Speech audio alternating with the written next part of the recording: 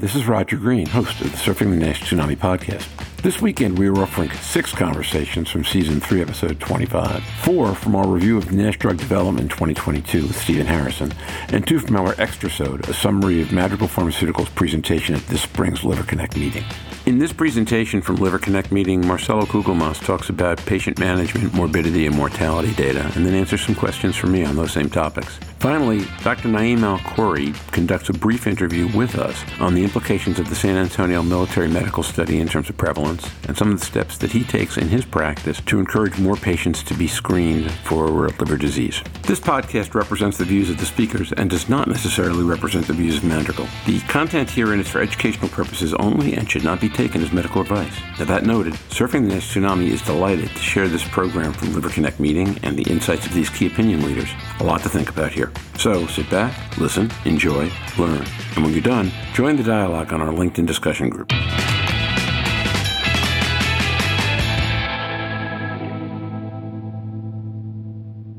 Hi, this is Roger Green, executive producer and host of the Surfing the NASH Tsunami podcast. Last month, we attended and recorded presentations that Drs. Mazen Noureddin and Marcelo Kugelmas delivered titled Emerging Concepts in Non-Alcoholic Steatohepatitis, or NASH. This presentation was developed and sponsored by Madrigal Pharmaceuticals. Today, I would like to share highlights of the 2 presentations along with segments from interviews I conducted with Drs. Noureddin, Kugelmas, and Naim Alkhouri during the conference. Please note, we have re-recorded some sections of Dr. Noureddin's presentation to improve clarity and eliminate background noise. The podcast represents the views of the speakers and does not necessarily represent the views of Madrigal. The content herein is for educational purposes only and should not be taken as medical advice. The first section of this podcast will include Dr. Noureddin's presentation, followed by our conversation that took place later that day. The second section will include Dr. Kugelmas' presentation, followed by our conversation that took place the following week. The last section is a brief discussion with Dr. Alkhouri following up on some themes from the presentation. Let me take you back to the beginning of the presentation. If you wish to view the actual slides while following along, click the link that says Slides to view the presentation while listening. Good afternoon, everyone. I'm Keith Miller from Madrigal Pharmaceuticals. We're pleased to support this program today on non-alcoholic steatohepatitis, presented by 2 people you know very well, Drs. Mazen Noureddin and Marcelo Kugelmas. We hope you find it to be an informative discussion and look forward to the discussion that it engenders. And now, let's hear from Dr. Marcelo Kugelmas. Hi, everyone. Thank you, Mazen. And thank you to Madrigal for sponsoring this program. We're going to finish the talk. Let's start talking about morbidity and mortality. NASH with fibrosis is associated with an increased rate of mortality. As you go from simple steatosis to NASH without fibrosis to non-cirrhotic fibrosis and then to cirrhosis, that is when you have all the effect of this disease. Now, Mazen explained that for liver outcomes, the people that are at risk for liver outcomes are those with stage 2, stage 3, and stage 4 disease. And I am concerned that most of the guidelines talk about, well, the other ones will not have liver outcomes, but they will have other kinds of outcomes. They will still have cardiovascular outcomes, and they will still have non-hepatic malignancies and things that need to be looked at. So the fact that they don't have advanced liver disease doesn't mean that we have to give them up and that they're okay to go home and never come back. The other issue is that this is a progressive disease. So today they may be okay, but I want to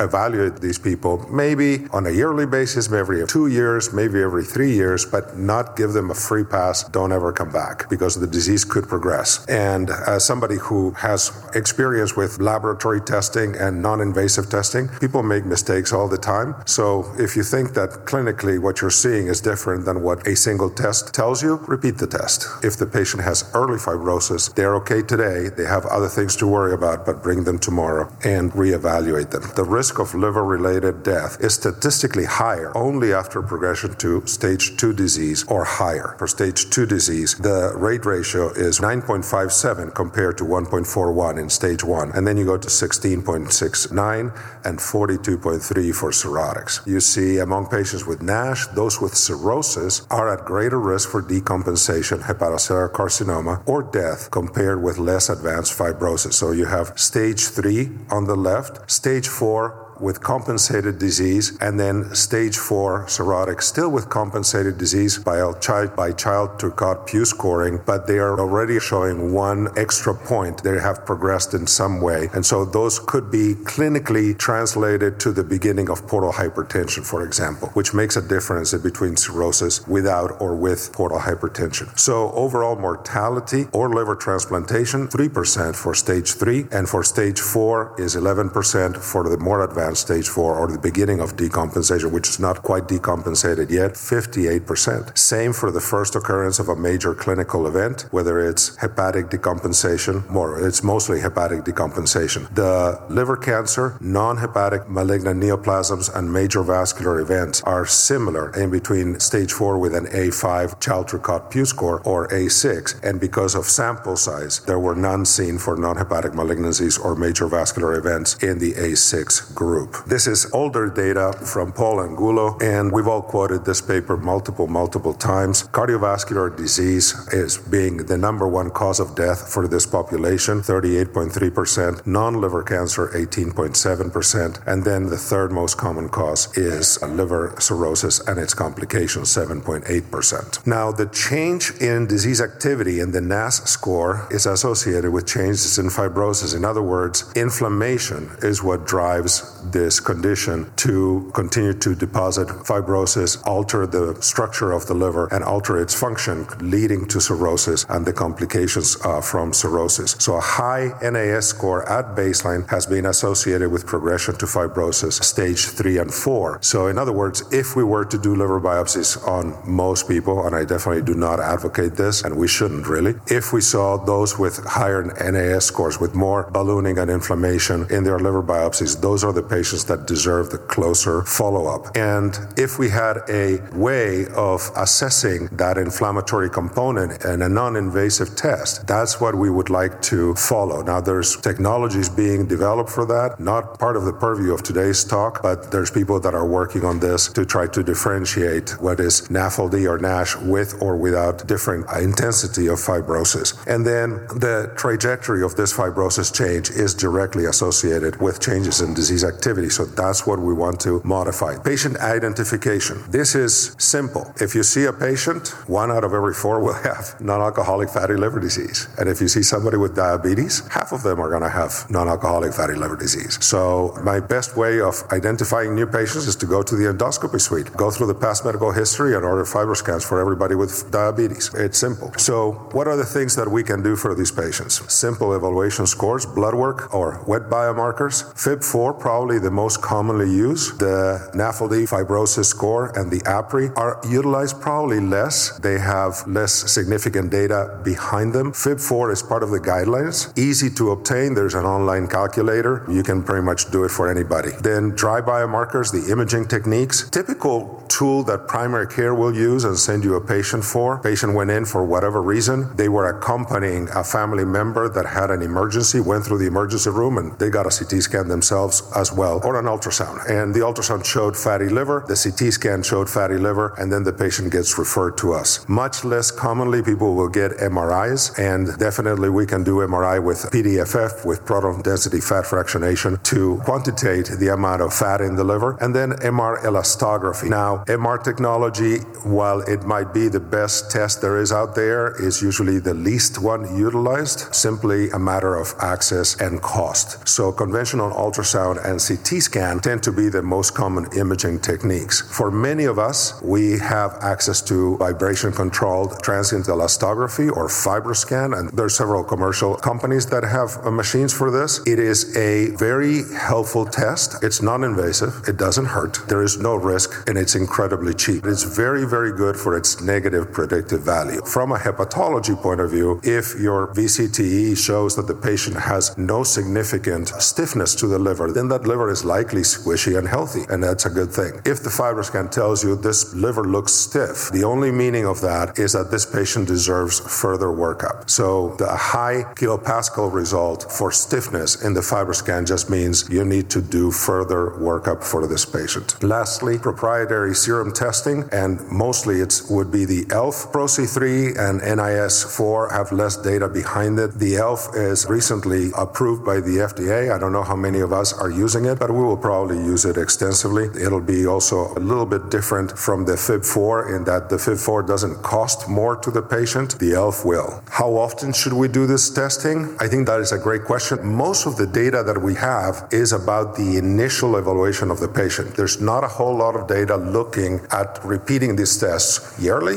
every other year, according to stage. How should we do it? There's not a whole lot of guidance. But if you have a patient, the more advanced the disease, the more you should think about repeating the assessment. Fat accumulation tends to change, and that is something that you can follow, and it's quite dynamic. You could follow it on a yearly basis or even more frequently. Fibrosis tends to be a lot slower, and the initial data would say that you don't want to look at fibrosis every single year because you're going to do a whole lot of unnecessary testing. There's a couple of screening algorithms out there. This is one from AGA, and we start here: primary care, endocrinology, gastroenterology, and obesity specialists. The knowledge depth of each one of these groups is probably different, and the interest of each one of these groups is probably different. So depending on how well versed they are, they want to go through part or whole of the algorithm. As I said, step one is identify the patients at risks. You can really start by looking at them. So 2 or more of the metabolic risk factors: central obesity, dyslipidemia, hypertension, insulin resistance, or diabetes. Then everybody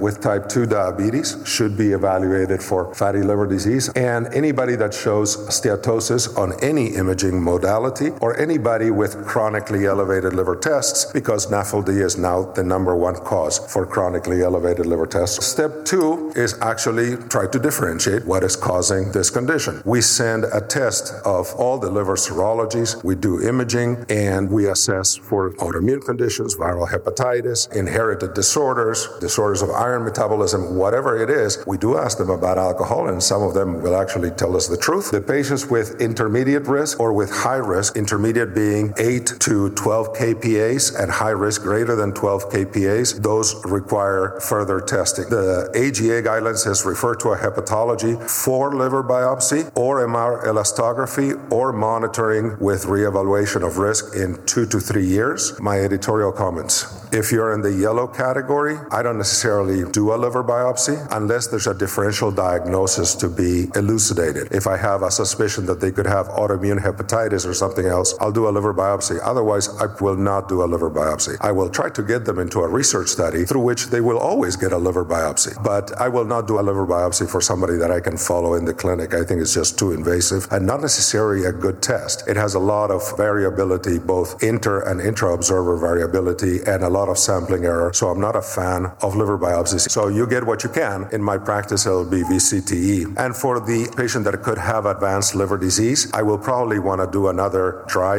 NIT. In this case, I will push for some sort of MRI. I will still stay away from liver biopsies. I don't do liver biopsies to prove that a patient has cirrhosis. I think that we're beyond that in hepatology. This is the recommendations of the Diabetes Society, and what I want you to focus on are patients with type 2 diabetes or pre-diabetes and elevated liver enzymes, the ALT in particular, or fatty liver on ultrasound should be evaluated for the presence of non-alcoholic steatohepatitis and liver fibrosis. Evidence level C, but that is the recommendation for diabetologists. These are the EASL guidelines, and they're similar. So patients at risk for chronic liver disease, check history, rule out all the different conditions with the other usual workup. If you find that they have, let's say, autoimmune hepatitis, you refer to the specialist that manages that particular condition. And then if it's fatty liver disease, you decide whether it's alcoholic fatty liver disease, non-alcoholic fatty liver disease, or both, which coexist in many patients. Do a FIB-4. If the FIB-4 is low, less than 1.30, that patient is done for the hepatology workup, but their care continues for all the other conditions that they have. And if they have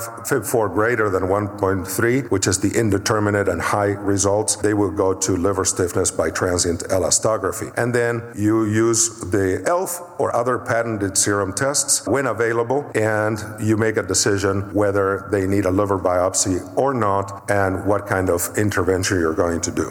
The most common side effect of chronic liver disease, the most common symptom of chronic liver disease, everybody that ever treated somebody with hepatitis C knows the answer, is to have no symptoms. Clearly, many of these patients will be obese, many of them will have sleeping problems, obstructive sleep apnea and things like that. But the most common symptom is to feel fine, which is actually sort of like a problem from a provider point of view, because if you feel fine, you're asking me to do all these things for what? I feel fine. I don't want to change. How are we asking them to change? Well, these are the guidelines. Because we have no approved medication at this time, lifestyle and dietary modification is the way to go. I give them a single sheet of paper that has on a single face all the dietary and lifestyle recommendations, because nobody ever turns the page. So the instructions need to be simple. You need to be able to put them on the refrigerator, and then you might have a chance to follow them. Believe me, I have had at least 3 patients that have lost over 100 pounds just with dietary and lifestyle modification. And I have had about 100,000 patients that didn't lose any weight. So while this is effective, it's not necessarily effective for all. It's just effective for those who are committed to doing the right things. So energy restriction, and energy restriction starts by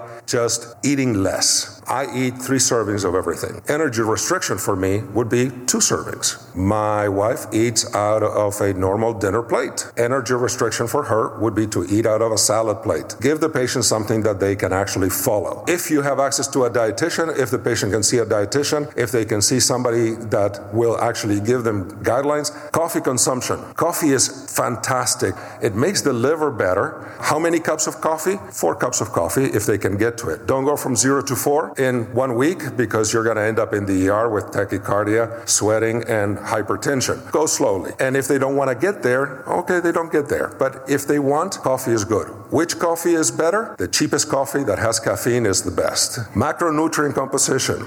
Less fat, less carbohydrates, and reduce fructose intake. Then control daily alcohol intake. If you have liver disease, no alcohol is better than any alcohol. If you want to get into a lengthy discussion about how much alcohol you should have, that means that you drink too much. So my standard recommendation is don't drink any alcohol. If you have a child that gets married, yes, of course you can toast at their wedding. If you have 100 children that get married weekly, that's a problem, okay? Increase physical activity. Walk, run, row, treadmill, elliptical, whatever it is you want, but do something and sweat at it. But because cardiovascular disease is the number 1 cause of death for these patients, make sure your taker is okay. So if you have heart disease, go see your cardiologist first. So as I said, there are no currently FDA-approved therapies for NASH, and so lifestyle and dietary modification are still the cornerstone of treatment. And if you belong to a practice that has access to research, that is the way to go. Bariatric surgery is excellent, and it has improved basically all outcomes of these conditions. Bariatric surgery, unfortunately, changes your lifestyle for good, and some people actually learn how to beat it. So not everybody's a good candidate for bariatric surgery, but when it works, it is the single thing that works the best for these patients. Now Roger Green follows up with questions for Marcelo. Marcelo, thanks for taking time in your incredibly busy office schedule today for this conversation. Let's dive right in. In your mind, what makes it important that we be treating NASH now as compared to diabetes, obesity, whatever else is in that constellation of diseases? NASH will become the 3rd most common cause of death, or has been shown to be the 3rd most common cause of death for this group in general, after cardiovascular and oncologic causes for mortality. This is already the number 1 cause for all chronic liver disease,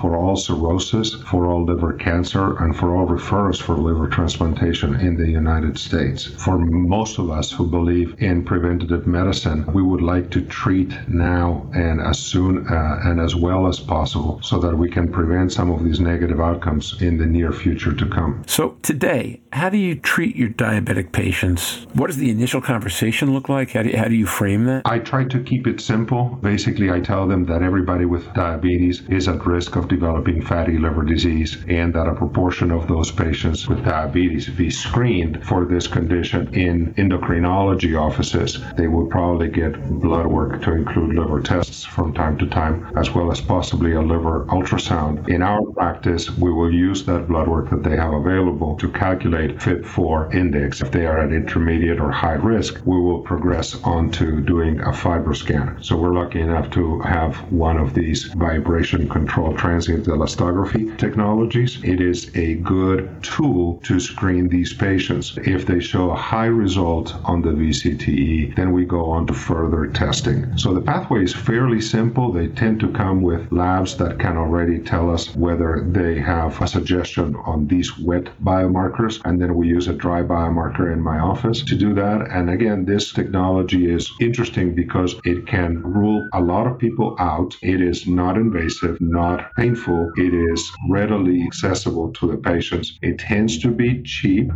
for everybody, and it definitely has no risk to doing it. And now Roger Green interviews Dr. Naeem Alkhouri. Naeem, I wanted to take a couple of minutes and talk a little bit about the San Antonio study. Could you just walk through a little bit what you folks did and how you collected data and how you got to FibroScan people, really, and then what the results were? Yeah, absolutely. I mean, this was really the largest prospective study to evaluate the prevalence of both NAFLD and NASH. The way the study was designed was individuals coming to the Army Hospital in San Antonio for their screening colonoscopy. So it was mainly middle-aged adults in their 50s. They had no idea they had any liver disease. So they had no history of hepatitis C or NASH. They didn't have significant alcohol consumption, and they didn't have any known history of elevated liver enzymes. When they came for the colonoscopy class that we do before they undergo the colonoscopy procedure, we offered them to learn more about their liver health. And if they said yes, we signed them up for the study. They signed the consent, and then we actually took them to get FibroScan, but also MRI PDFF and MRI elastography. And this was the initial assessment that we did. We used MRI PDFF to quantify liver fat. We also had the criteria related to transient elastography and MR elastography and corrected T1. So if they're above a certain threshold, we also offered them a liver biopsy. What we found is that out of 664 patients that signed up for the study, that based on MRI PDFF,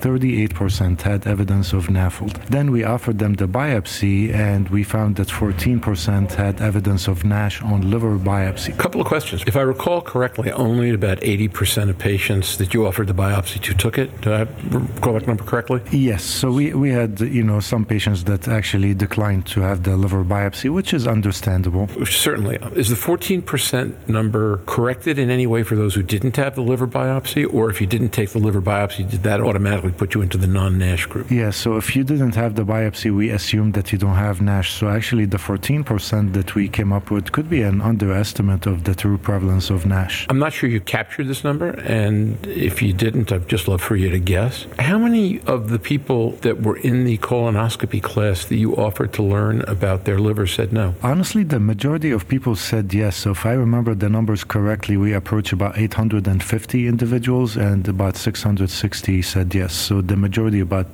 75%, said yes. I remember a really high percentage of the patients that you identified that had NAFLD in the San Antonio study also had diabetes. What was that number? The entire population, it was at 38% for NAFLD and 14% for NASH. For diabetes, it was double that. So we were at 70% for NAFLD and we were at 35% for NASH. And I remember Hispanic was over 50? 55% in Hispanics without other risk factors, just being Hispanic, and then about 25% with NASH. If you combine diabetes, obesity, Hispanic, we're talking about 90% and 45%. One of the challenges for gastroenterology is they run a lot of procedure, and when we learned that they have a problem with time, because they spend a lot of time doing procedure, but BCTE is not particularly well reimbursed compared to some of the other things they could be doing. My immediate thought was, I asked, well, gee, what's well reimbursed? And everybody said scopes, and my immediate reaction was, well, San Antonio study, right? When patients are coming to get their screening colonoscopy, typically they're fasting. You can offer them transient elastography to assess for their liver health, and you can actually be more targeted and just look at patients with type 2 diabetes or obesity, dyslipidemia. But these patients, once you identify that they have fatty liver disease, you can determine the severity of their disease, and they become your liver patients as well. The other way that we do it actually is we offer transient elastography free of charge for anyone in the Phoenix and Tucson area. This is a program we started a couple of years ago. Patients come, we don't ask about insurance or anything, they get it absolutely for free. But if we identify fatty liver disease with significant fibrosis, we offer them to be seen in the clinic, and this way we have more patients walking through the door that become our patients. And we feel like this is one way to kind of identify early disease and give people peace of mind, because many patients will not have significant disease and you can reassure them. And then we identify about 20% that will have significant disease. It's a fascinating way to build rapport with their patients and allow them to improve the quality of their life simply by learning more about what's not wrong with them. Especially given the scarcity of transient elastography machines overall in the United States, we offer this to also gastroenterologists, primary care physicians, to send their patients to receive a free FibroScan, and then we send back the interpretation information to the referring provider. And if they decide that they want them to see us in the hepatology clinic, we're happy to see them. But sometimes the GI provider just wants to know that elastography number, and we are happy to do it.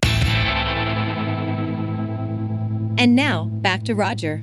We hope you've enjoyed this recording. If you have any questions or comments about the content of this conversation or the entire episode, please send an email to questions@surfingnash.com. We will be back next week with Stephen and Professor Quentin Anstey discussing what we've learned in the past year about non-invasive testing, histopathology, and best practices in diagnostics. Until then, stay safe and surf on. We'll see you on the podcast. Bye-bye now. This extrazode has been sponsored by Madrigal Pharmaceuticals, a clinical-stage biopharmaceutical company pursuing novel therapeutics for NASH. Madrigal's lead candidate, resmetirom, is a once-daily, oral, thyroid hormone receptor beta-selective agonist that is designed to target key underlying causes of NASH in the liver. Resmetirom is currently being evaluated in 2 phase 3 clinical studies, MAESTRO-NASH and MAESTRO-NAFLD-1, designed to demonstrate multiple benefits in patients with NASH. For more information, visit www.madrigalpharma.com.